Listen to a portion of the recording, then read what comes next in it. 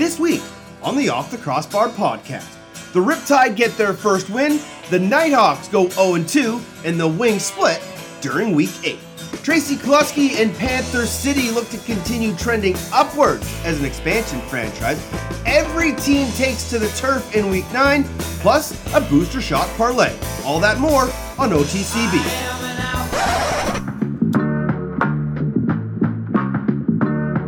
My name is Teddy Jenner, and welcome back for another year of National Lacrosse League action.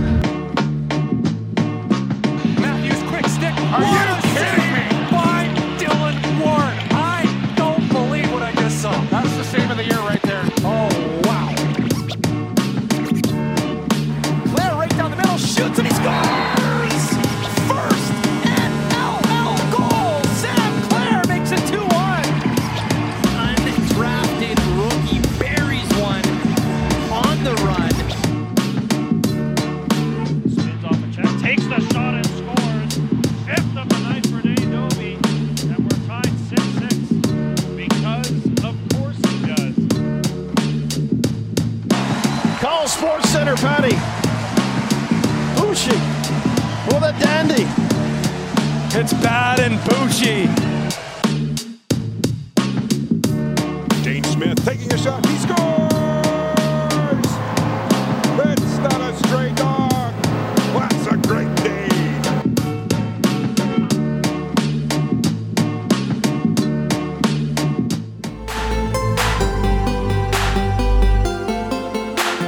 Intend to shoot here, and Georgia answers. Bubba Voigt getting on the board for his first goal in the NLL. Coach Como talked about how excited the team gets. You can see half the bench pouring off to go give him some love. And I know the kind folks of Penn Yan are excited to see that happen. I don't know if you can pick up that audio, but you can hear the ref saying, we got him. He's telling Paul Dawson, hey, we're going to call Jordan Hall for running into the goalie so you don't have to punch him in the head. Because Paul Dawson saying, you ran into my goalie and I'm going to punch you in the head. And everybody contributing now for the Philadelphia Wings. Trevor Baptiste, another clean face-off win. So another possession for the Wings. Baptiste taking it in himself, and he puts it home. Trevor Baptiste from face-off to goal makes it 9-7. Wings breaking the other way. This is Jokum to the net. Scores! Anthony Jokum is going to take every opportunity he gets to score a goal, and he gets in on the fun. 18 on the board for Philadelphia. Jeff Tito staying out there, put it behind the net, wraparound attempt, score!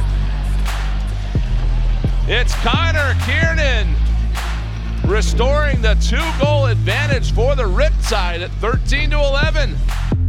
Here we go, Crowley at full speed, 10 seconds. He gets the ball back. Crowley fires wide. It's loose in the corner. 4 seconds left. Still loose on the floor, and the Wings are going to run out of time. Reardon's shot stopped by Orleman, and the New York Riptide have won their first game of the season. What's good, everybody? Welcome back to another edition of the Off the Crossbar podcast. I'm Teddy Jenner. He's Pat Gregoire. We are two guys that just love talking lacrosse. Smoking Patty, how are you, my man? Doing good, my man. Everything seems to be rolling. We keep saying it. It's almost like we're expecting to have some sort of, backtrack here, but everyone's done a pretty good job. Even with guys going on and off the COVID list, it's been, you got to tip your cap to the league and these teams for figuring out a way to kind of continue to truck through this. And, with the NHL announcing on February 1st that they're no longer going to test asymptomatic vaccinated players, which I'm pretty sure the entire league is now, that's something that maybe the NLL follows suit. Maybe we see something like that come down the next few weeks or month. But I think we're slowly, fingers crossed, getting through this. You can find the show on Twitter at OTCB_podcast. He's at P. Greggy. I'm at Teddy Jenner. You can find the show on Instagram at OTCB podcast. Just as you say that, Pat, the Halifax Thunderbirds putting out a tweet saying, due to the latest restrictions imposed by the Nova Scotia government. We are unable to play our next 2 games on February 4th and February 12th in Halifax. We are extremely disappointed with today's news and we'll be exploring all options in order to play our games. We'll have more information in the coming days. So that means it's going to be like 3 months before they probably play another home game. I think one of those games you said is supposed to be a TSN game. So not good for Halifax and their fans that they just can't find a way to get home games in. Yeah, and the way that is worded, and I know the way that, Kurt Stiers is as a general manager and as an owner, he's doing, as they say, everything in their power to find a way to make sure those games are getting played. And unfortunately for Nova Scotia and Halifax, it's not like Hamilton and here in Ontario where you can play in front of an empty building. And, Jamie Dawick said, we have the TSN game, so we can go on that way. It's too important. Mm-hmm. But unfortunately with Nova Scotia, as we mentioned on this podcast before, there's no sports being played in that entire province as it is. So the game can't even go on in the province. So it's not like they can just play in front of an empty building and have TSN come in and broadcast the game. So my assumption, basically reading off what that is, they're finding somewhere outside of Nova Scotia to play those games. I think an easy guess would be Six Nations, but I don't know if they have the capabilities in that arena to, stream games. Mm-hmm. So I don't know if that is, but you'd have to guess somewhere in Ontario that they're looking to try to find somewhere to play these 2 games, because you can't keep postponing. It's at a point now where their schedule is so backloaded now in the last couple of months, they can't postpone any more games. Stay tuned to Thunderbirds Twitter and NLL Twitter and social media for more updates on that situation. Speaking of Kurt Stiers, yourself, myself, everyone in the lacrosse family wishes to extend our deepest condolences, love, thoughts, prayers to Kurt and his family as the sudden passing of his mother, Vera Stiers, kind of maybe took the lacrosse world by surprise, but kind of sounds like it might have been something that was sort of in the future, something was going to happen. But the patriarch or the matriarch of the Stiers family, Vera Stiers, has unfortunately passed away. And if you watch the Every Child Matters video that Halifax did with their jerseys and with the story behind the handprints, you could hear how much Vera loved the game of lacrosse, the lacrosse family, but also how much Kurt loved his mother and her story. So we all wanted to give our deepest condolences to Kurt and a very tough time.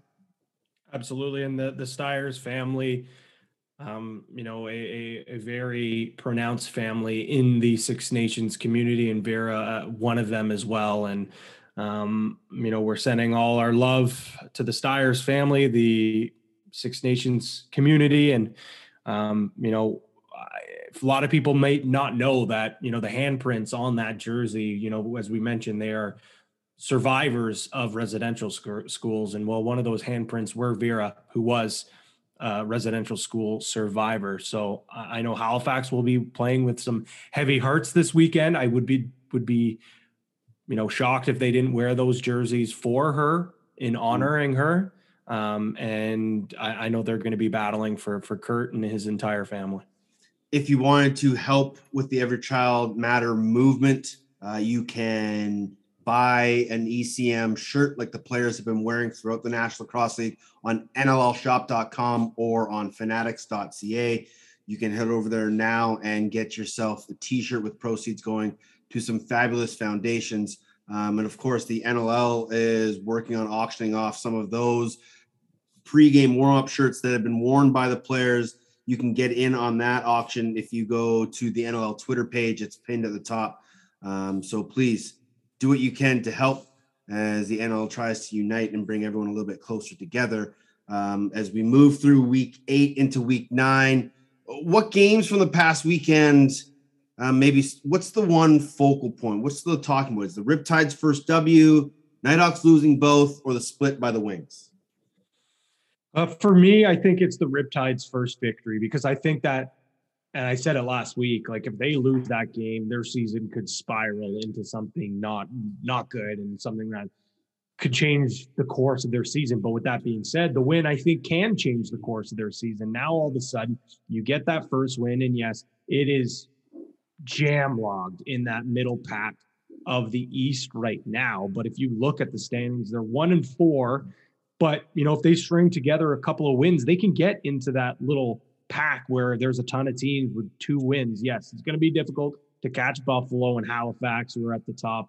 Philadelphia, even with 4 wins and 3 losses. But just the way the Riptide responded is big for me. They could have easily, gone into that game and, packed it in when things got tough. But from start to finish, that offense looks like they've certainly found their stride. And we talk about how these young teams kind of struggled to find their identity early on in the season. Well, I think they've found their identity. It's going to be a team that plays fast on both sides of the ball, team that can put the ball in the net. And Ted, you've been beating this drum for so long now. If they can get some competent goaltending, which they certainly got more than just competent goaltending on the weekend, that this is a team that can compete. That was what was holding them back. And I think if they can continue to do that, and I think Orleman is going to be their guy going forward, that now all of a sudden this is a team that can compete for a playoff spot. The one thing that I liked about New York in that game is, they were up early and then they were down. They got back up and they went back down. And they still had that mojo and they still had that drive to stay in it. And a lot of times with expansion teams, you give up a lead once, okay, you can get yourself back into it. You give up a lead twice, then that doubt starts to set in. You give up a lead a third time and you rarely can come back from that. It's because you don't have that winning mentality. But with Dan Ladouceur and his coaching staff and the leadership group of guys in that room, and that includes the young Jeff Teat, like he is a leader on that team. Those guys do not want to lose. And when you can find that resolve to come back a third time after giving up a lead and to win on the road your first time, that's a huge turning point. And like you said, we'll talk about it in a little bit later on the show, but if they somehow came away with a win in Buffalo and they got some help above them, they're at two wins and now they're in that 5th hole and they're right in it. They're battling for a crossover spot. They're trying to get into 4th place for a regular spot. Like, you're right. 2 losses, a loss this weekend would have been bad. That win really kind of starts to turn them in a better direction. And from Orleman all the way through Teat, I thought everybody was fantastic. But I thought that was Connor Kiernan's best game of his pro career. Like, he's had some good games when he was with San Diego, but just the impact that he had in scoring those 4 goals just shows what he can do. And the fact that he's leading their team in goals with 16 is just a testament to him really having a breakout season. Yeah, breakout of the year candidate for sure. And he's a guy that, I've obviously got a lot of time to watch him playing with Whitby and with Brooklyn. And I've always loved his game. It's so cliche, but he's one of those guys that play the game right. They play the game the right way. He's so good off ball. He's so smart. But now he's getting the opportunities to put the ball in the net. This is a guy that is just a natural goal scorer. And he's a guy that, kind of got buried in San Diego, and, that's a tough roster to crack. But coming into New York, the opportunity arose for him to come up in some big moments, and he hasn't turned it down. And I think if you said, at the start of the year that it would be Kernan who'd be leading this team in goals with all the studs that they have up on offense, I think you'd shake your head and say you're crazy. But from what we've seen from him in his previous, like I said, with Brooklyn and with Whitby, we've always known he could put the ball in the net. It's just whether he could do it at this rate, in the National Lacrosse League, and he's proven it. And I'm so happy for him.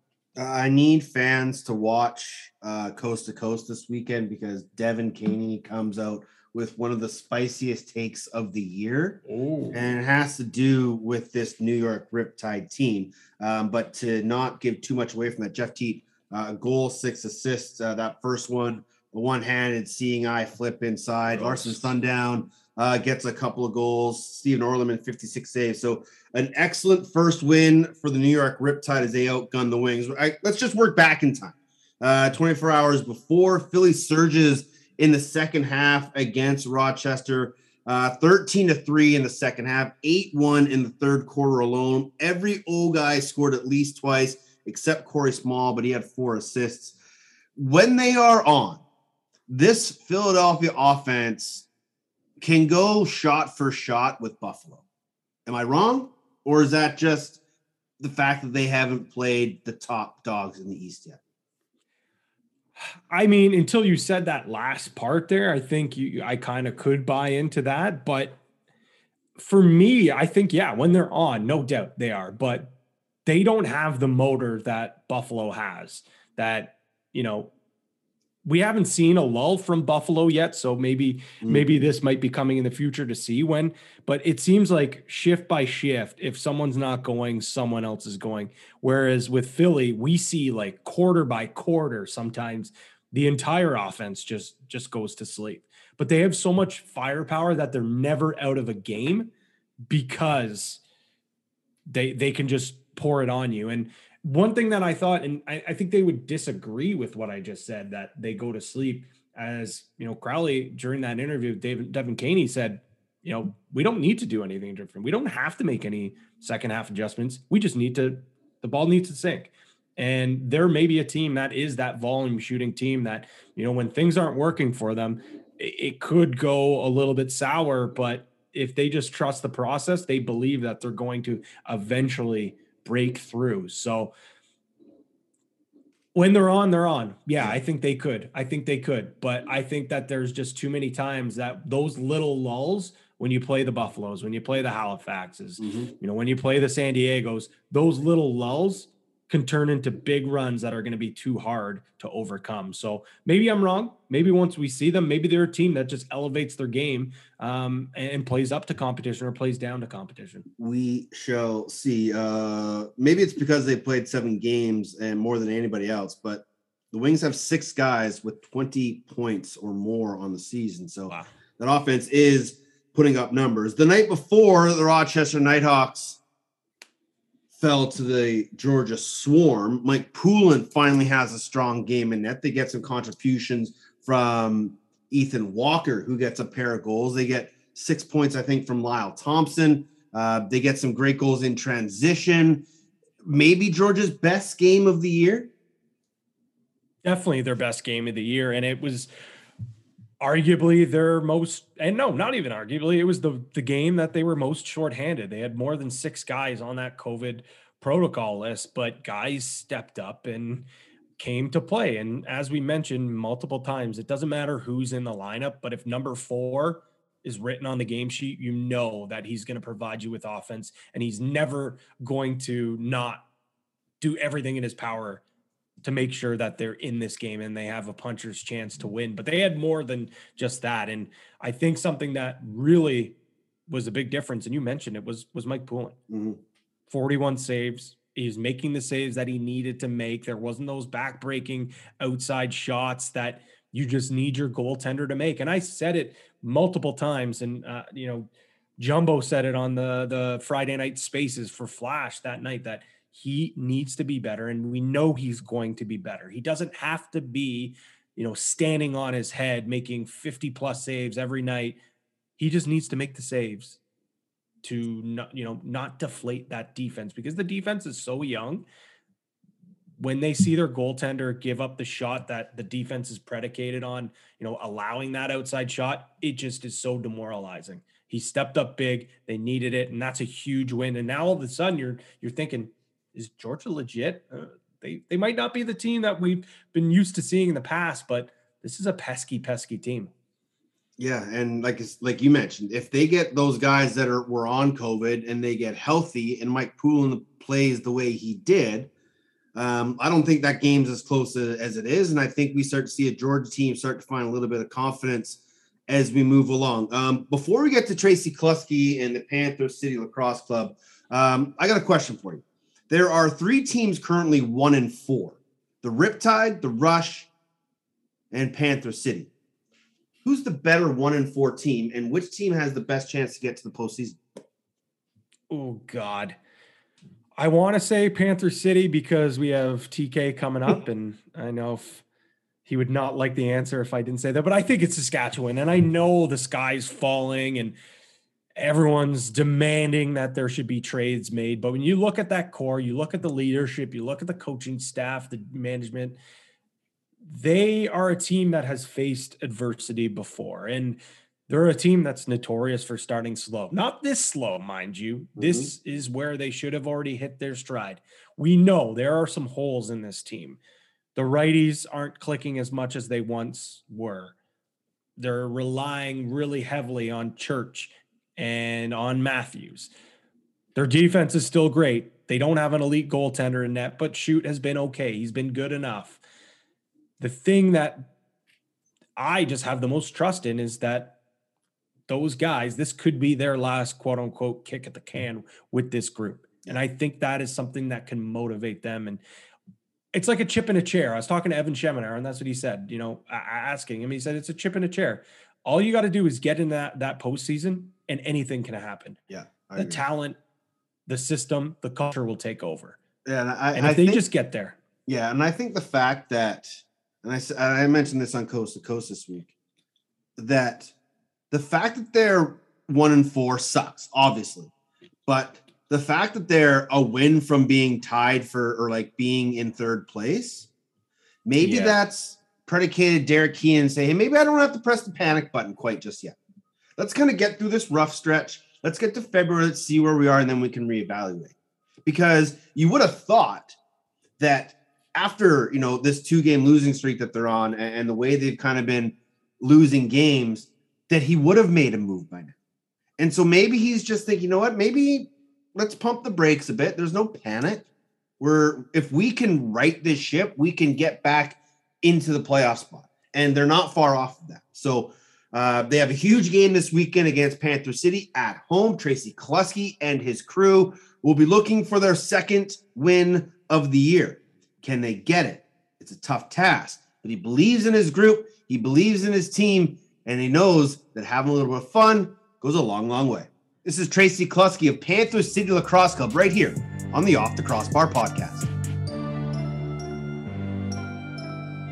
Joined now by head coach of the Panther City Lacrosse Club, Tracy Kelusky. TK, how are you, my brother? I'm doing fantastic. Teddy, thanks for having me.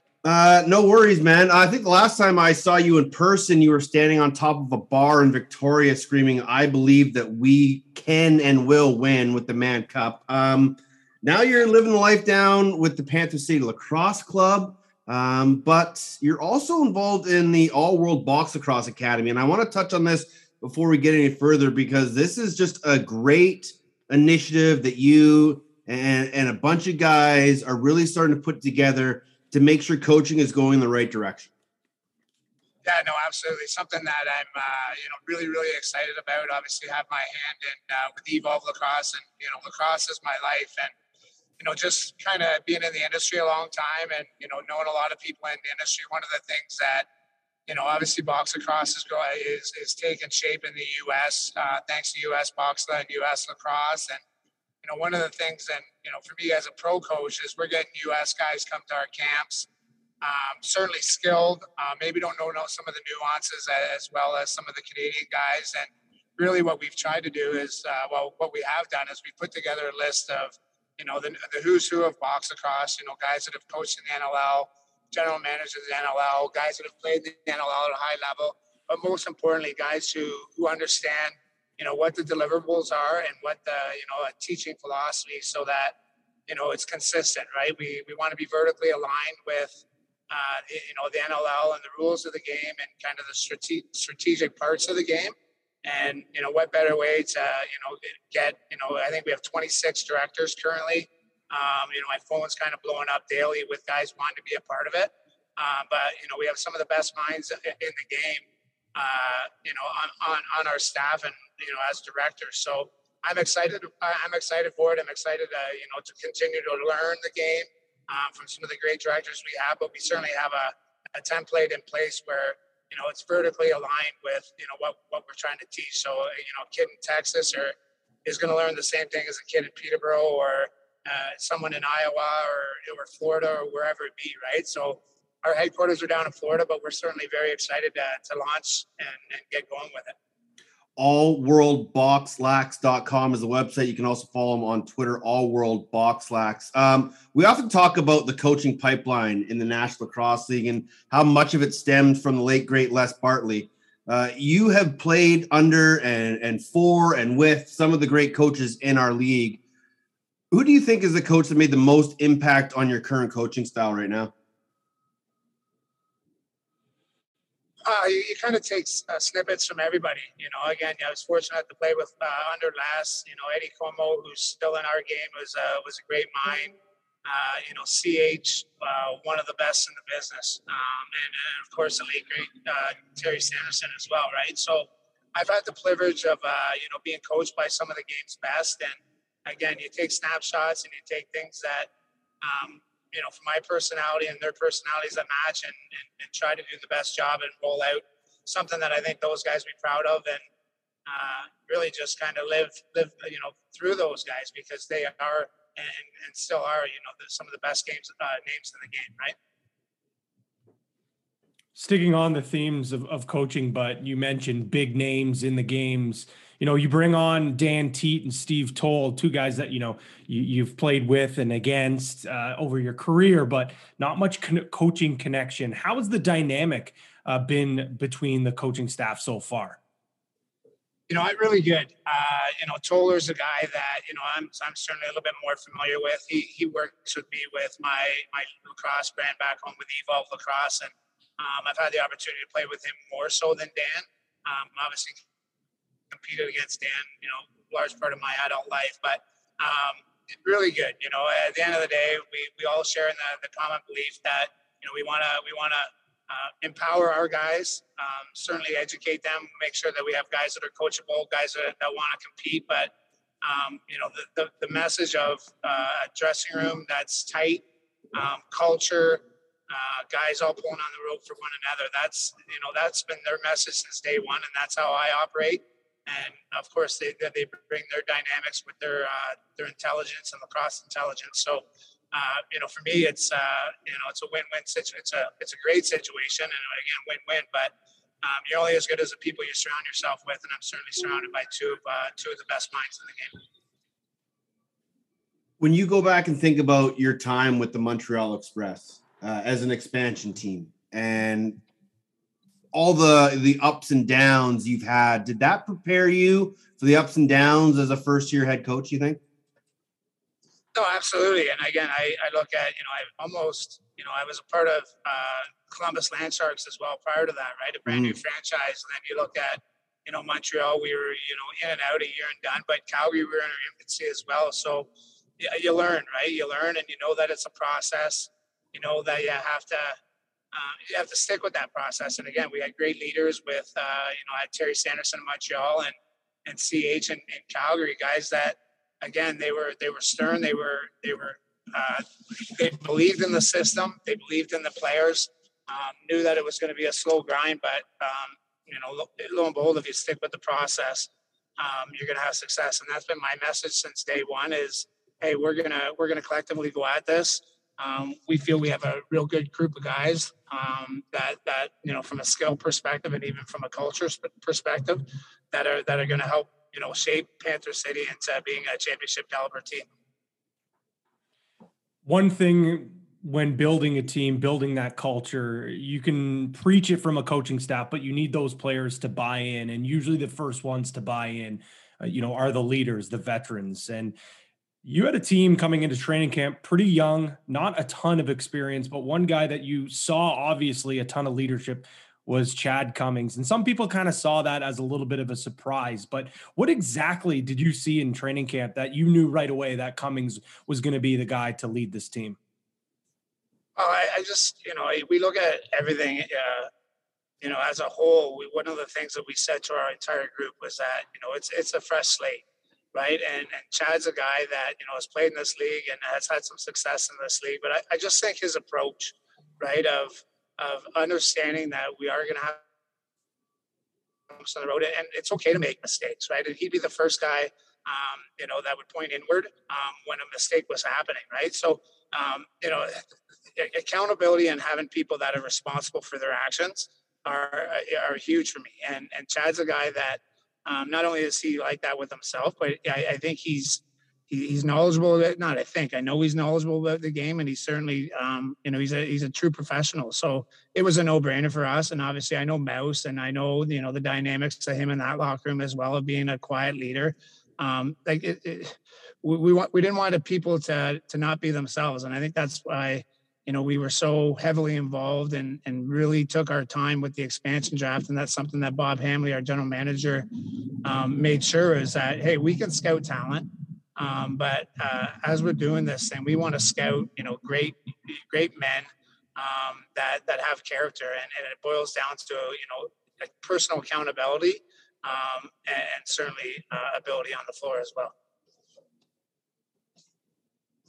Who's been the one guy that's kind of maybe exceeded expectations so far for you?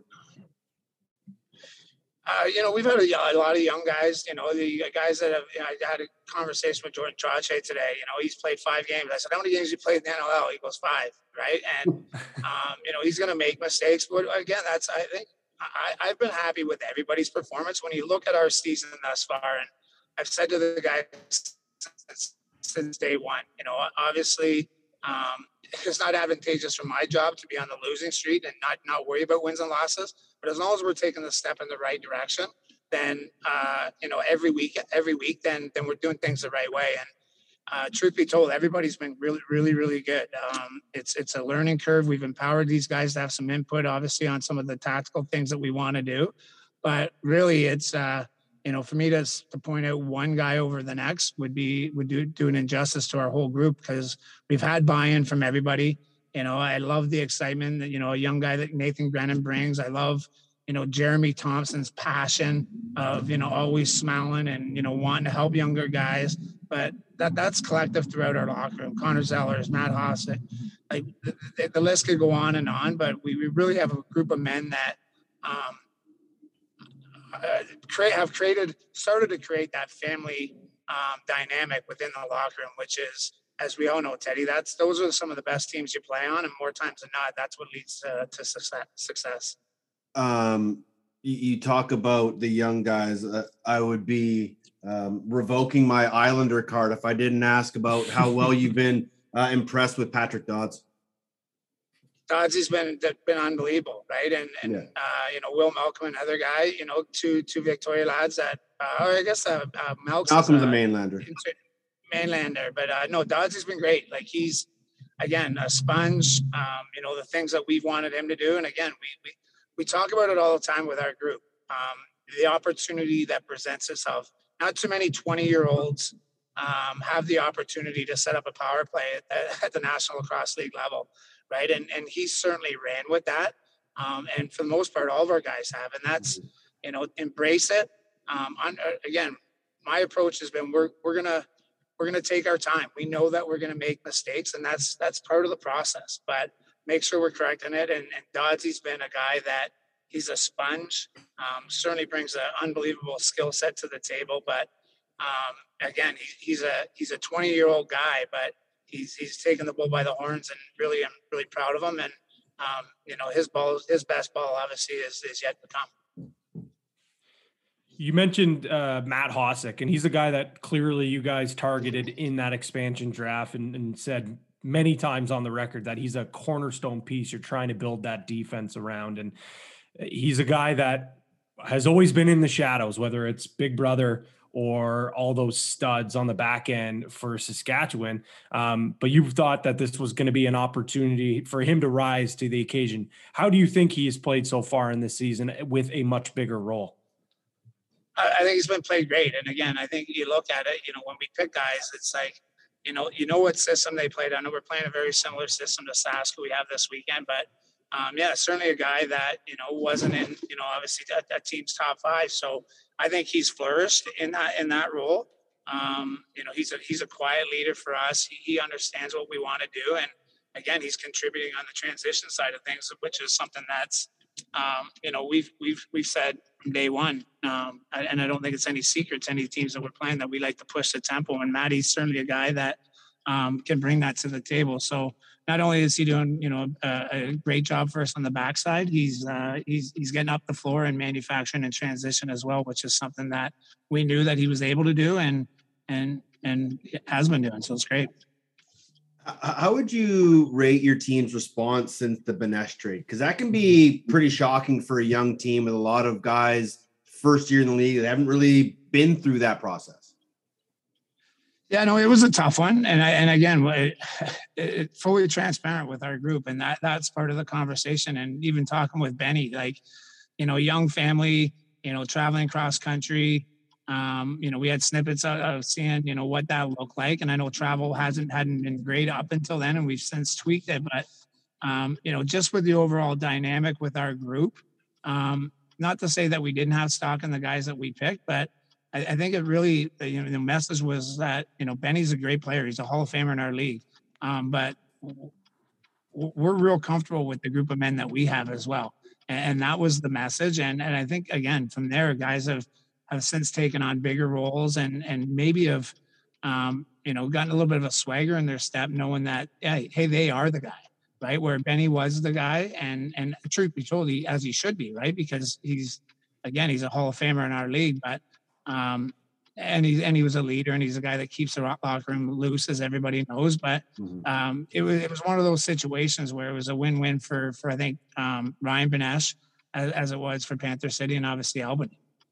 When did Kevin Orleman start to push himself ahead of Nick Damude? And how have you liked his composure down the stretch of these last few games? Yeah, I hate to put one in front of the other because they're both, it's a tandem approach with those guys. And we certainly have given the ball to Orly right now because, he's playing real well. And I think it's something that came from training camp.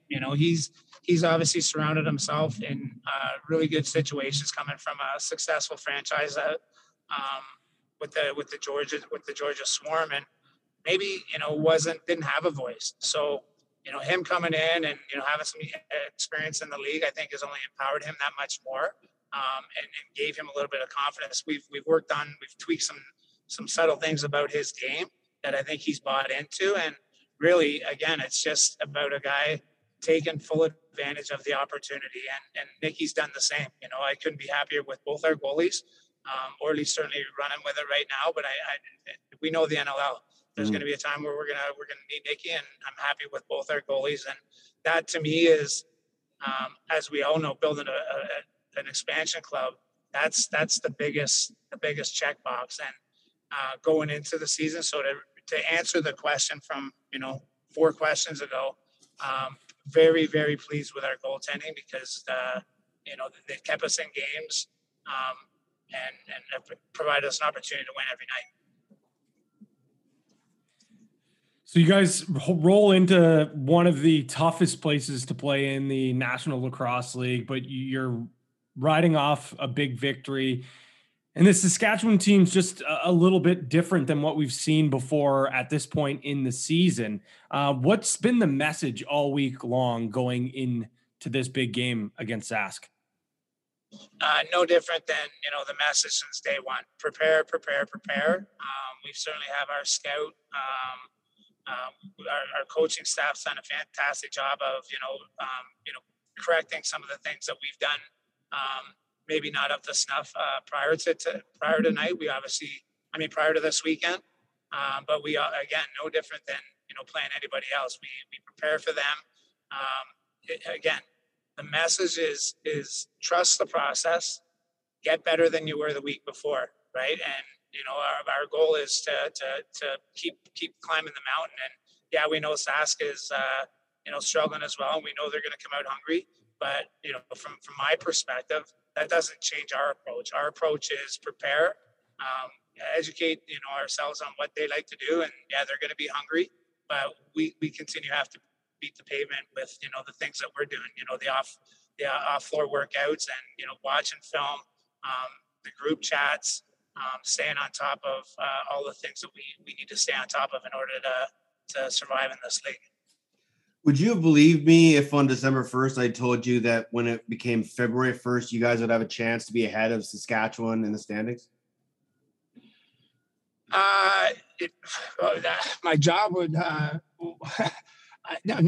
would believe. Yeah, I would believe you 100%. I would. I believe that we could be 4-1 or 5-1 and be at the top of the West, because again, that's my mindset, Teddy. And everything's a mindset, right? It's like, yeah, we're an expansion club, but that's done. That's behind us. We're just a group of men, no different than the group of men in Saskatchewan, or no different than the group of men in Calgary, Colorado, vying for an NLL championship. Yeah, we don't have the experience, but to a man, you go out and compete.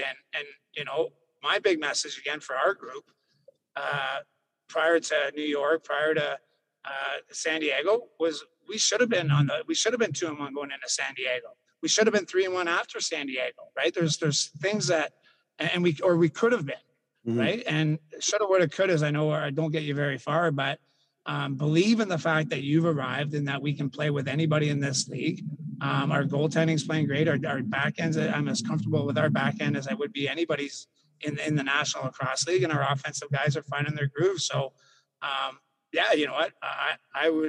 I wouldn't be surprised. I know they're a very good team, but I'm confident in our group, and that's been my mantra since day one.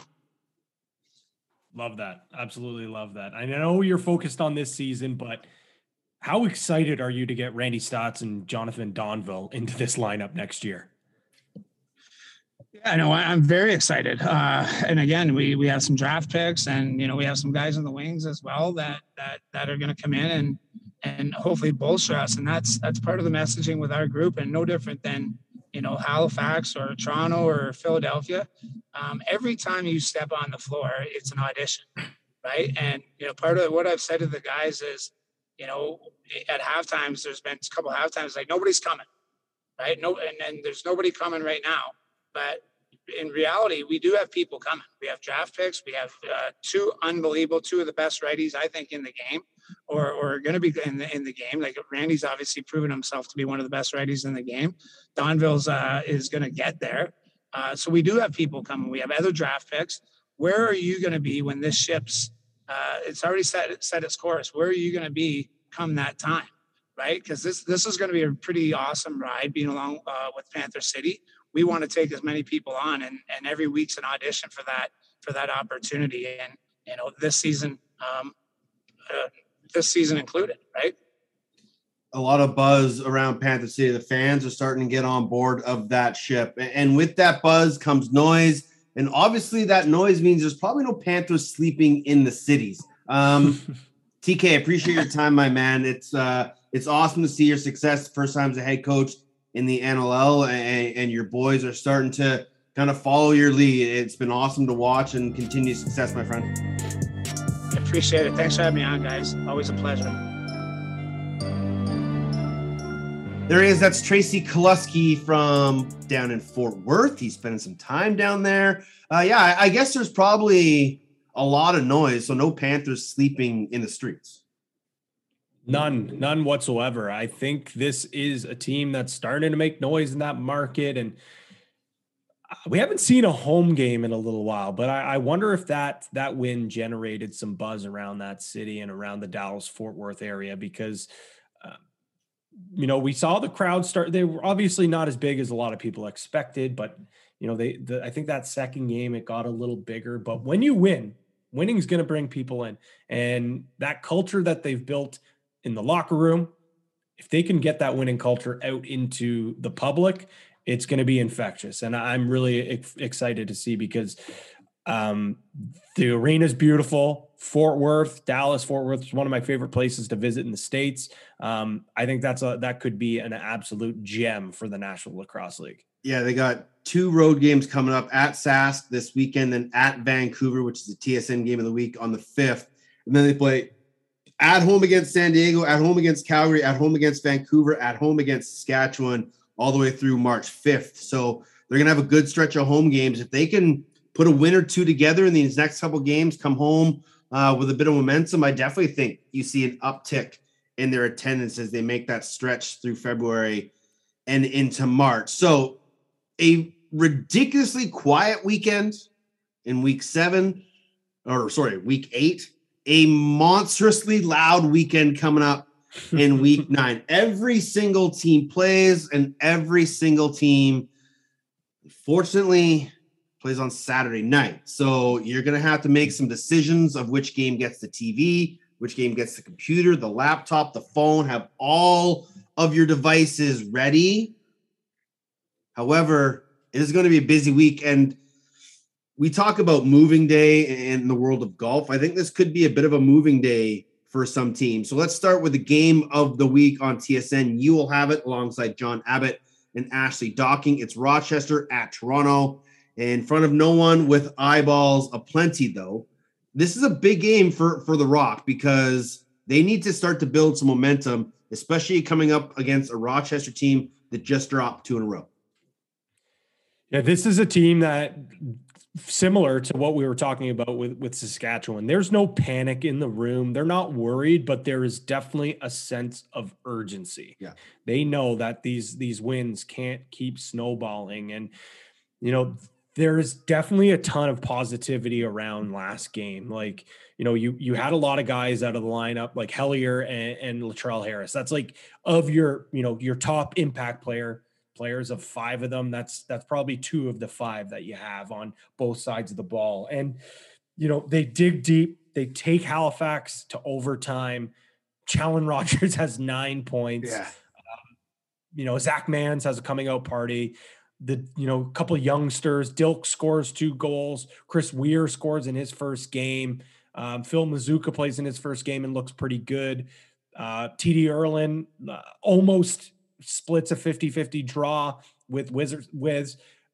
Nick Rose gets yanked, and you have your third string goalie go in and play great. So there's all this positivity, but at the end of the day, they're all saying it needs to be a win. But if it isn't a win, does panic set in? I still don't know if it sets quite in, but I just think that this is a team that has so much belief in themselves that they're a championship contending team. That same thing with them. They just need to get into that playoff to compete. But like we said, they've already lost 2 games to Halifax. They've lost the tiebreaker there. They've already lost 1 game to Buffalo. They can't afford to lose another one there, or they'll lose the tiebreaker there. Now, if they lose to a team in Rochester that they probably deem that they're a better team, they won't want to admit it that they'd be hitting the panic button. But you better believe Jamie Dowick's firing up the old iPhone and seeing what kind of trades he can muster up. But they're also a team, though, if you think about it, Teddy, we haven't seen the Toronto Rock at full strength yet.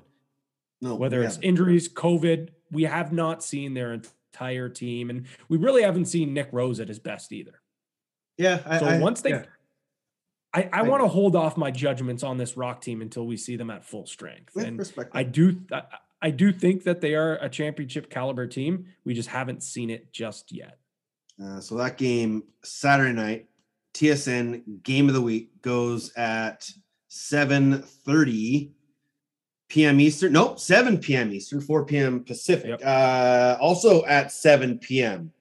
down in deep South Georgia. Philadelphia versus Georgia. We kind of talked about this a little bit before, but Philadelphia has wins versus New York, Panther City, Rochester, and Georgia. None of those teams have winning records. They also have a +4 goal differential in those 4 wins. Are you buying or selling the Philadelphia wins? Ooh. Can I hold? No. Oh, God.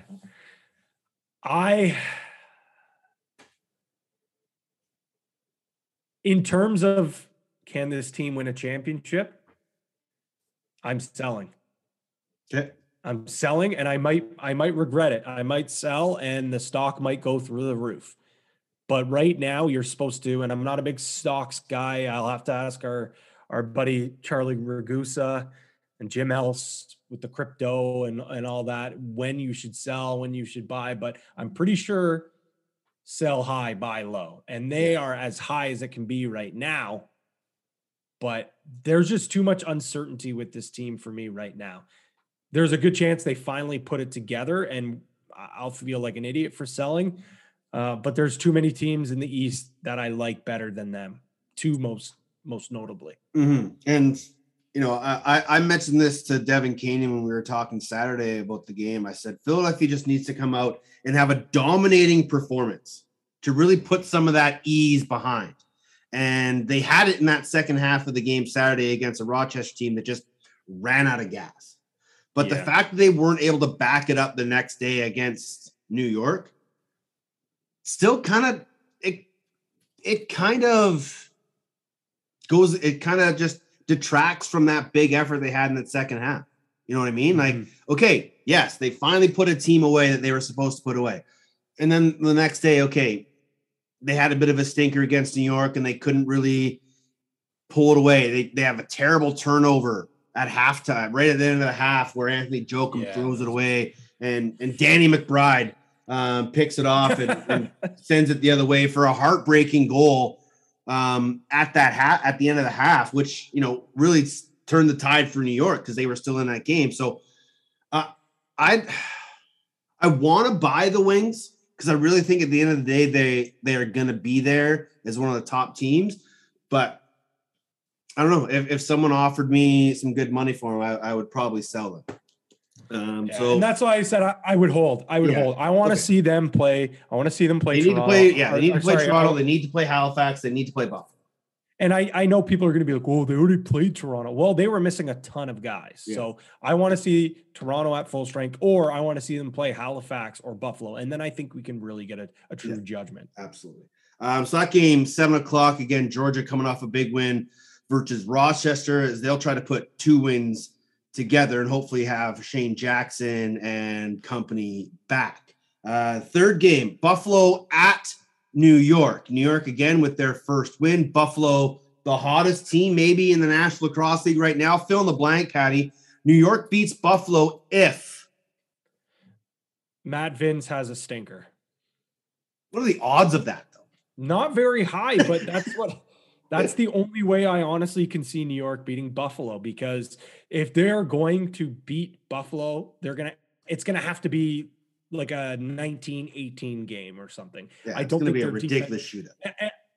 And I know I gave a lot of praise to Orleman, and he is, a young budding star in this league. But that's a tall task to be able to shut that offense down. So I think it's going to have to be an all-out shootout, and I think Vince is just going to have an off game for them, because he's been playing arguably the best lacrosse that we've seen him play. And it's Tom Brady-esque. It's crazy. Mm-hmm. It's absolutely nuts. He's my goaltender of the year so far, and I think almost everyone tends to agree.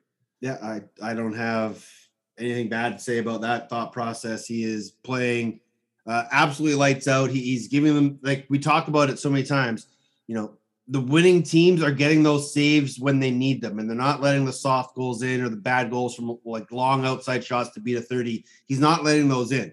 And those were never really Matt Vince MOs to begin with. He's always been a very, a steady, always on 60-minute kind of guy. But the way he's playing, the confidence he's given that defense, and then the energy that breeds into that offense is just phenomenal. I think this is going to be a very long night for the New York Riptide. And like I said, I think the only way they win that game is if somehow they can make it to overtime and Jeff Teat scores a Banana Lands goal to get them there. That game goes at 7:30 Eastern, Nassau Live, 8 p.m. Eastern. Halifax at Albany. This is, thanks to our boy Adam Levy, the 66th meeting between these two franchises, dating all the way back to when they were Philadelphia and Rochester in the early days. I think this has the potential to be the game of the weekend. I mean, it's one team that is, you could argue, one of the hottest teams in the league against a Halifax team that they're 3-0, but it's been a roller coaster in every single game, with maybe the exception of that Toronto game. I'm excited to see this. Obviously, Benesh, it's not like he's playing a team that he played many years for, but his team that he played for last year, a team where it seemed like a lot of people thought this was where his career was going to end and maybe win a championship there. But this New England team / Albany has given this Halifax / Rochester team some fits over the years. I think they beat them pretty good in New England last year. I think the year before that they went 2-1. And I know it's new franchises, new faces, but a lot of the core is the same. And one thing that is the same for Albany is the principles that they have. It's a team that likes to push tempo. It's a team, that tries to stay disciplined, capitalize on their power plays. So if Halifax, which has gotten them in trouble in previous years, and even when they've gone into lulls this season, it's been when they've taken, unnecessary penalties and when they get caught in those track meets. And talking to Mike Kersey, he says that he tells his defense all the time, we want to play transition, but we don't want to get into a track meet. He finds that when the defense is pushing too much, it takes away the reps from the offense and they lose that flow and it just gets too helter-skelter. And that's the game that Albany wants to play. Also, we're starting to see Doug Jamieson maybe get back to Dougie of old. I truly believe that the shock to his system of that massive weight loss really kind of threw him off to start the season. But now he's kind of adjusted to it. He's understanding his angles better. He's understanding how he has to position himself a little bit better. And we're starting to see the Dougie that was goaltender of the year Dougie before COVID. 100%. And I think if Albany goes as far as Dougie is able to take them. If Dougie's going to have an average season, they're going to have an average season. If he's going to be a goaltender of the year, they're going to have an opportunity to potentially go on a playoff run.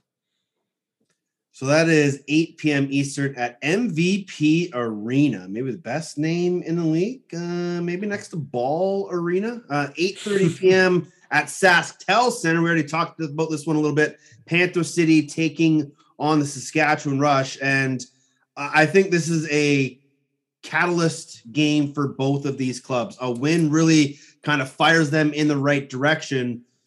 But would a loss to Panther City be the final straw for Derek Keane to make a move?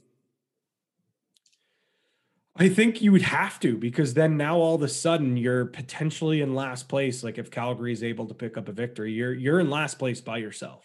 And we talked about it. Yes. You know what? It's not too hard right now with a lot of teams in the West struggling and not capitalizing on some opportunities, but it's clearly, it will show if they lose to an expansion team, that's going to be deemed unacceptable for Derek Keenan and for Jeff McComb. Like they just simply can't. This is a team that holds themselves to a championship standard. And I think that would be enough for them to say, all right, this isn't working. We're going to make a trade. Someone's coming out. Someone's going back in. And I think it's going to I think that has to happen. That absolutely has to happen, because this is a team that's going to have a lot of changes next year. So you just blow it up now? Like, no, that's not going to happen. Not with the Saskatchewan Rush. They're going to be a team that's all or nothing at all points until this roster does end up changing significantly next year. But I still think they have so many good young pieces that they'll always be a team that's ready to compete. Okay, so little devil's advocate here. Say they lose and they fall to 1-5. And a team comes calling for some of your guys. Do you make that trade and look towards the future, as Derek Keane loves to do, start stockpiling draft picks, and maybe you do start moving on from some of your guys? Does that happen? I honestly did when I said, that's not what they're going to do. But I mean, this is what this is how Keenan built this rush, quote unquote dynasty. It was selling off pieces. And I don't know, maybe I think there's two directions that you have to go. You either it's going to be change. There's going to be change. Whether if there's a loss, it's going to be change. Either change that they're blowing everything up, the fire sale starts now, the rebuild starts now, or they say, listen, we're 1-5. It's not over yet, but changes need to be made. That's a good point, Teddy. I'd never even thought of that, but if anyone's going to do it, it's going to be Keenan.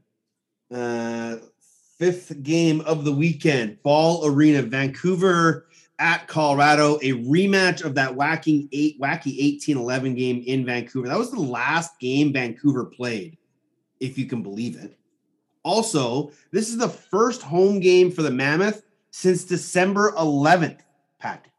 Even crazier, it will be the first time that Andy Lindahl and Jamie Shuchuk call a game for the Mammoth all year. Are you serious? Oh, wow. Because the first game was an ESPN game. Yeah. And then their next home game got postponed. So they haven't called a game all year long.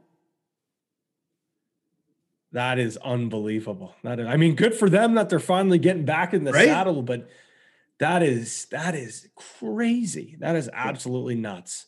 Yeah. I remember Jamie and I talking about this because he was like, when the schedule first came out, he was like, so what happens when it's an ESPN game? Like, do we call the games? Like, no, it'll be a national broadcast crew. It's like, oh man, so I won't call a game till middle of December. I'm like, yeah, that kind of sucks. And then the game gets postponed. Now he doesn't get to call a game till the end of January. Like, I felt bad for Jake Elliott when he had to wait till like the first weekend of January to call a game. Jamie Shuchuk's had to wait almost 2 months to call a game. Yeah, and that's I mean, our boy Shanny, I think he's only called one game because, the other games have been TSN games. The Toronto Rock have had their healthy dose of TSN game. Yeah. So, but let's focus on the actual game. Yes, of course. Let's not give Shuey too much airtime here. So we talk about this Colorado team and what are they? And we've kind of said that about a lot of teams this year. Who are they? Are they, a team that has their goaltender pulled within the first 4 minutes? Or are they a team that can rattle off 18 out of the next 11 or 20 goals, whatever that run was? Like, this is a huge moment for Colorado to really show who they are. But it's also at the same time the exact same thing for the Vancouver Warriors. Absolutely. And I don't think we're seeing 29 goals in this game. Like, I just don't see that happening. I don't think Dylan Ward is going to have a stinker like that again. I think Bouquet realizes that he needs to have a bounce back if he wants that cage to be his the rest of the way. But with that being said, I think whenever you see that Mammoth logo and even the way that we saw Vancouver play at the start of the year, you just assume, it's going to be a gritty defensive battle, which it could have those elements. But I think the way these two teams are constructed now, there's a lot of high-powered offense, and I think they're going to try to play this game not nearly as crazy and run and gun as we saw last game. But I think, Vancouver, Colorado games aren't going to be those low-scoring games that you're used to seeing anymore because there's just so much firepower on this offense. And for Vancouver, it's unfortunate because the layovers have not been good, for teams. And I mean, we haven't seen Colorado for very long either, so you can kind of be pleased about that. But I think these are two teams that are going to want to set the tone, and not just set the tone, keep it, because we saw Vancouver set the tone. They took the foot off the gas and they fell asleep at the wheel. I'm liking this devil's advocate role right now. If Zed Williams plays and the Colorado offense struggles, does he get moved? I don't think so. I think they invested a lot in Zed, and I think that they're going to trust the process that he's going to be able to figure things out. I think he's far too talented. And I know we talked with, some in our group chats, and I think even on Spaces that there was an opportunity that, you could maybe flip him to Saskatchewan. I think if someone comes knocking at your door and offers a piece, that you think that can help you win a championship, or even some good future draft picks, I think you definitely are interested, but I don't think you're knocking on anyone else's door. I don't think you're picking up the phone and saying, no, I don't think they're shopping them, but no, he doesn't go on the trade block. Yeah. But I think if there are suitors, dancing partners, if you will, looking to grab Zed, then I think you definitely think about it, but there's no way you're putting them on the block just yet. 9 p.m. Eastern, Ball Arena, in Denver, Colorado. The final game of the week, Calgary at San Diego in Pechanga Arena, 10 p.m. Eastern. Another rematch of a fantastic game from a few weeks ago. But if Frank Scigliano isn't cleared and you are head coach Patrick Merrill, do you start Chris Origlieri or do you start Justin Getty? I think I go Getty, and I know he wasn't on your roster, and I know this organization has a ton of faith in O'Reilly, and he looked great in his first win, but Getty was tremendous. Like, he was really good. O'Rig was like, oh, this is a nice story, but there was a few shots where, and points throughout that game where he looked overwhelmed early on. Yeah. I think Getty is the more NLL ready goaltender right now, but I think O'Reilly has the much higher ceiling. Like, I think O'Reilly I think he can be a star in this league. I think he can be, just as Orangeville does, pumps out like A1 talent in net. And I'm not saying Justin Getty can't, but I look at the two guys and I just see a little bit of a higher ceiling for O'Rig. And that's why I think you can stuff him on the practice roster, let him continue to learn. And Getty's a guy that, I think he has shown that, he can steal a game. I don't know if you could say O'Rig stole that game, if you know what I mean. Yeah. This will be Calgary's first game since week 3, Pat. They played the first 3 weekends of the year. They haven't played since, and they may have only practiced like 3 times at most since then. We talk about, hold on, I'll get to that in a second. We've seen Halifax, we've seen Rochester, teams that have had extended layoffs and come back in their first game and have mixed success. What do you expect from a Calgary team that hasn't played in over a month? Honestly, this is such a cop-out, but I don't know what to expect. I think that this is a tough spot because we saw Halifax come out flying and they set the tone and they looked like they were going to run away with that. But at the end, they kind of lost their gas and the wheels started to fall apart. So then there's the other, way that you can go. And what you can do is kind of coast into the game. But what you don't want to do is what happened with Rochester. They didn't come out firing, but they go down 5-1 and they are never able to come back. Yeah. But they looked like a team that were kind of like, but I guess it's a bit different because they had a game the next day. It seemed like they had that in the back of their minds, but Calgary can't just come out guns a-blazing, push the ball in transition, play that up-tempo game that they're used to playing, because there's a good chance by that third quarter, they're going to lose their gas. So it's kind of a double-edged sword. You don't want to come out slow, but you also don't want to come out too fast because there's a good chance that the wheels may fall off. This was going to be my point last time. We talk about panic for Toronto or for Saskatchewan. If Calgary drops to 1-3, is there panic? You know what? I don't think so, because they've only played 4 games. And as mentioned, Saskatchewan struggling. Panther City just with 1 win so far. Vancouver, they've lost 2 in a row. Colorado, kind of don't know. And then you do lose 2 to San Diego in your division. Never want that. But with the exception of San Diego, you're like, okay, like we can still climb up the ladder here. We can still potentially catch Colorado. We can still get up there. For me, I just don't think that the panic is there, because they've only played those 4 games. And just with the way that the West is right now, it's going to be easier to climb up spots if you just string a couple of wins together. I'm going to stop using the word panic, because we have no idea what this season is going to shape out to be. And every team is still in it. Like, you go on a 3-game run and you can be at the top of your division in a heartbeat. So I'm going to shelf the word panic for a few weeks. And we will come back to that. Yes. Thought process. Speaking of panic, and I know we've already talked about the team, but I was just like, thinking with Saskatchewan, let's just say, Saskatchewan comes out this week, they win, they get their second win of the season. They're still near the bottom of the standing. Yeah, bottom-ish. But then their next few games, they go Vancouver, Colorado, Panther City, then San Diego.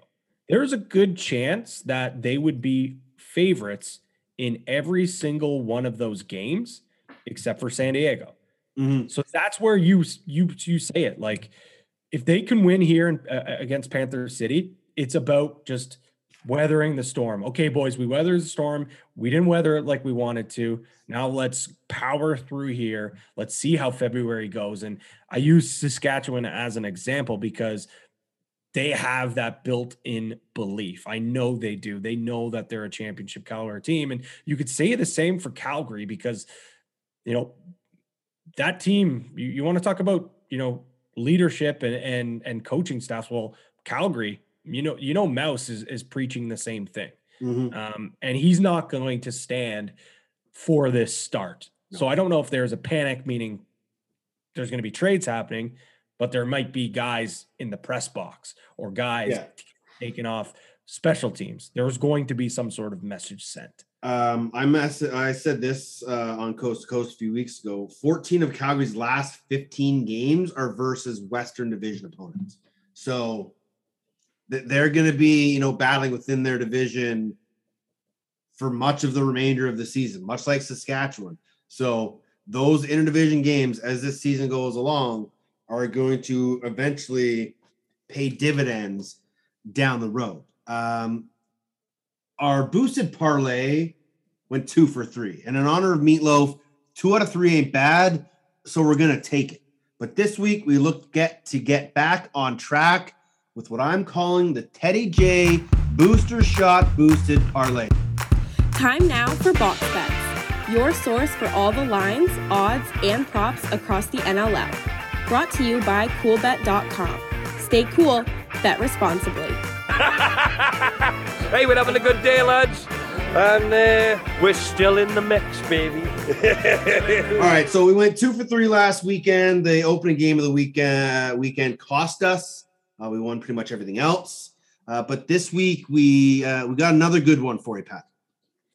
It's a good one. I'm super pumped about this. And I know we put you on suspension, Teddy, but the suspension's been lifted. You got a pick in here as well. So all hands on deck for this boosted odds parlay. And this week we have Wings money line, Wolves Thunderbirds 23.5 under. And under, yes, 23.5 under. Mammoth Warriors over 23.5. That one normally will pay you plus 430, and we're boosting it all the way up to plus 500. So let's go through that again. Yeah. Wings money line. Just have to win the game. That's it. Albany, Halifax, under 23.5 goals. Mammoth Warriors over 23.5 goals. Plus 500. That easy. We were talking about this last week on the show about the alternate odds. We've got alternate odds on everything now. And you can, your handicaps can go from minus 1.5 to 2.5. Your goal differential or your over-unders can go from 22 to 23 in some games. There's a full goal difference in some of those games. So if you don't like what you see, you can change it. If you don't like what we say, maybe you want to change your parlay, but that's ours. And we think it's going to be a good one. But are there any other little juicy sprinklers that you just kind of might say, hey, why not? Well, I know I just said that I didn't have much faith in New York to beat Buffalo, but I'm tempted to take them on which I would be tempted to take them plus 2.5 or on the ball line, as Paul Dawson called it on the Back of the Bird podcast. But I'm tempted. You're only getting minus 104 and Buffalo. That's a bet where they could jump out super early and feel really silly about. So I'm going to hold off on that one. But I mean, of the parlay legs, I like both of those bets quite a bit. But for me, I don't know. I think Georgia on the money line at plus 135 is really, really enticing. Or if you go to that alt spread, I don't know. I kind of like Georgia plus 1.5 at minus 133. But if you're feeling a little frisky, plus 135, Georgia to win outright. I really like that one. The one that really just kind of keeps staring me right in the eyeballs is Panther City money line plus 290. Ooh. Like we talk about, Saskatchewan struggles. We heard directly from Tracy Kelusky that this Panther City team is starting to believe in themselves, and they could easily be, 4-1 or 3-1 right now if they get a bounce the other way. And they're not an expansion team. They're not playing like an expansion team. They may look like one on paper, but everybody's bought in. And plus 290 against a team that is struggling at home in Saskatchewan. They haven't won a home game yet. That's not a bad sprinkler. No, I mean, if you're a coward like me and don't have the faith in that, why not go Panther City plus 2.5? You get that at plus 100. So you get you don't get quite the value of plus 290, but you have that insurance there. If it's within the 2 goals, then and Panther City, that's one thing that they do. They only have one victory, but every single other game except for their home opener against Vancouver, they've been close. Yeah, I agree. I think that plus 2.5 is a decent number. Even plus 2 is probably a decent number. We like those half numbers for sure. Where do we do all this, Pat? Let the people know how they can get involved. So you want to grab your laptop or your desktop computer, type in www.coolbet.com. Once you get there, you can sign up. And of course, when you do sign up, use that promo code OTCB. And the fine folks at Coolbet Canada will double your deposit up to $200. Terms and conditions apply. And of course, if you're already a cool better, you absolutely already know where you can find the NLL odds and the boosted odds parlays on that hot bar. But of course, tons of other things going on down at Coolbet. The odds are endless. I'm just looking. Farmers Insurance odds are up. Men's and women's Aussie Open final or semifinal odds are up. Tough one for FAA down there, losing 5 sets to Medvedev. Like, he had him up 2-0 too, man. That's to have him lose that way, and then to watch Shapo fall to Rafa was a tough one. But overall, a great weekend for men, or a great couple of weeks for men's Canadian tennis. Even Canadian tennis, if you go back to the world, what was it they were playing down there? Was it like a world tournament that they played Spain or something like that? What was that? Do you remember? ATP World, ATP World Championships, something like that. But a great, Canada lacrosse had a bit of a wave. Had a bit of a wave with Milos. And everyone's like, oh, Canada tennis. Then it kind of took a dip. But now Shapo and Felix and Bianca and just the run of names that's coming up is awesome for Canadian tennis. And there's some good odds over there for the men's and women's finals over on Coolbet. But as we always say, please stay cool. Bet responsibly. But before we get going out of this segment, Teddy, I can't believe I didn't tell you. Did you know that Coolbet Canada has odds for the Royal Rumble this weekend? Shut up. Yes, absolutely. Yes, there are odds. So it's not on our hot event. So if you go down to all the sports, there you'll see World Wrestling Entertainment. Just click that one there. Be at the very bottom. And we've got odds for some of the main events. We've got the men's Royal Rumble winner. We also had the women's Royal Rumble winner. It's down right now, so they must be adjusting the odds. But you can even bet on other things, like how many eliminations Brock Lesnar will get, or AJ Styles, or who's going to be winning, who's going to be in the top 4, the match duration of the Royal Rumble, over or under an hour. Options are endless, my man. Okay, see, that I can get behind. Yeah, I knew you would. I'm going to spend a couple hours digging through that but I'm furious. I didn't know that it's on a Saturday this year. It's always pay-per-views are always Sunday. Always Sunday. Yeah, I think I truly believe, like, look at the Farmers Insurance. Like, they started on a Wednesday this week. I think everyone's trying to avoid going up against football playoffs right now. It's smart. It's really smart. It's just me being selfish. Yeah. Oh yeah. 100%. You know, I'm still joining a pool with my buddies, our Royal Rumble pool, which I won last year. I won the women's and the men's. Not a big deal. Not a big deal. Jake Henhock always used to do a WrestleMania pool. Nice. And I won that a couple years ago on a tiebreaker. Oh man, that's awesome. Basically, all we do though is you get a randomizer of numbers, and whatever that wrestler, the superstar, you get that number. Like whatever number you get that wrestler. Yeah. So awesome. I mean, I had absolutely no luck in doing it, but I'm totally gonna take all the credit for winning both. But unbelievable. All right, so that's box bets for this week. Again, coolbet.com is where you can find everything.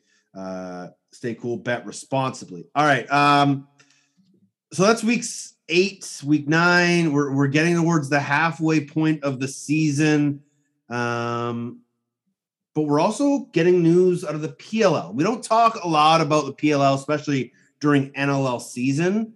But the fact that we've had a good couple Canadians get picked up just continues to show how much of an impact our guys are having in regular lacrosse league. It's awesome. It really is awesome. And you can see a lot of teams, I shouldn't say a lot, but there's a few teams, obviously Chaos, most notably. Andy Towers loves that, you know, the box lacrosse style. He loves the Canadians. He says, you know, it's not just their skill set, but he loves the hockey mentality of team first and, you know, willing to do whatever it takes to win. But we see the Water Dogs obviously adding, you know, 3 Canadians or 2 Canadians plus an American who has box lacrosse experience in Charlie Kitchen. Grabs Matt Hossack, who's going to play short stick. This guy played LSM at RIT, but obviously with his box lacrosse experience, they're confident that he's going to be able to, you know, switch to short stick. D Mitty, no problem. Reed Bowering as well, played attack, you know, in NCAA at Drexel, but sounds like he's going to play a little bit of midfield. Mm-hmm. I think teams are realizing that with the way that the rules, the smaller field, everything's constructed, it rewards teams that like to play fast and creative. Well, if you're going to do that, you have to grab Canadians, or you have to grab players from the Haudenosaunees, or you have to grab guys that are Americans that have played box, because it just helps your team be successful in that style of lacrosse. Redwoods picked up Clark Peterson. Chrome grabbed Pat Aslanian, Kyle Gallagher, and Jeff Henrik.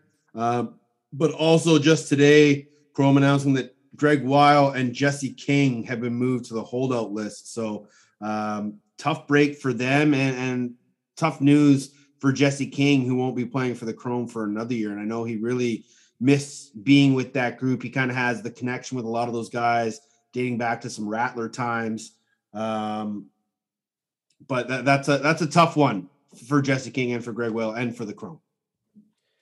Yeah, he was so much fun to watch. And I think a lot of people down south of the border kind of opened their eyes. And yeah, he had some good years at the Ohio State, but you know, a lot of people were like, whoa, this King guy, he can play. And, but you ask anyone north of the border, we've known about him for a very long time. But I think the Canadian movement is happening here. I think there's going to be some teams that you probably will never see them add too many Canadians, but Water Dogs, Chrome, and obviously Chaos, they're teams that continue to just add more and more Canadians. One last thought before we get out of here. Obviously, this week is a very important week up north of Canada for Let's Talk Day. It is very poignant to talk about this, as we have all been dealing with any sort of mental health issues during this pandemic. It is a silent killer. You never really know what's going on in a person's mind or in a person's world if you don't just give time to talk and to listen. So please, if you are struggling, if you're feeling down, if you're feeling depressed, if you just don't know which way you're going, reach out to somebody. And if someone does reach out to you, Give them the courtesy and the time to just listen to the words. You don't have to fix. You don't have to cure. You don't have to give them the answers. Sometimes the best thing you can do is just shut up, sit in silence, and just listen to what someone has to say.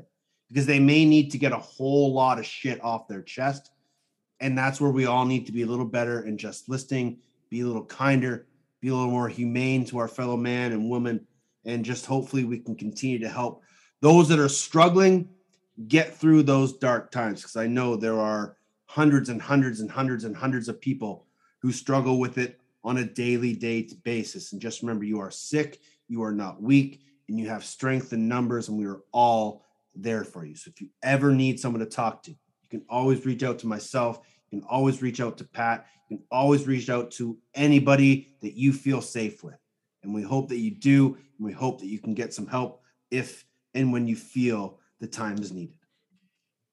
I couldn't have said that better myself, Teddy. It's a great initiative, but it should be talked about every day. But on a day where we're opening eyes to it, let's remind everyone that, it's okay to not be okay. 1000%, Patrick. He is P. Greggy on Twitter. I am at Teddy Jenner. The show is at OTCB_podcast. You can find us on Instagram at OTCB podcast. If you want to get yourself an Every Child's Matter shirt, or you want to get yourself some authentic National Lacrosse League gear, head over to NLLshop.com or fanatics.ca and get yours today. Thanks to Tracy Kelusky for stopping by and giving us some time. And as always, thanks to you for sticking around and listening. Until we speak again, enjoy the games and be excellent to each other.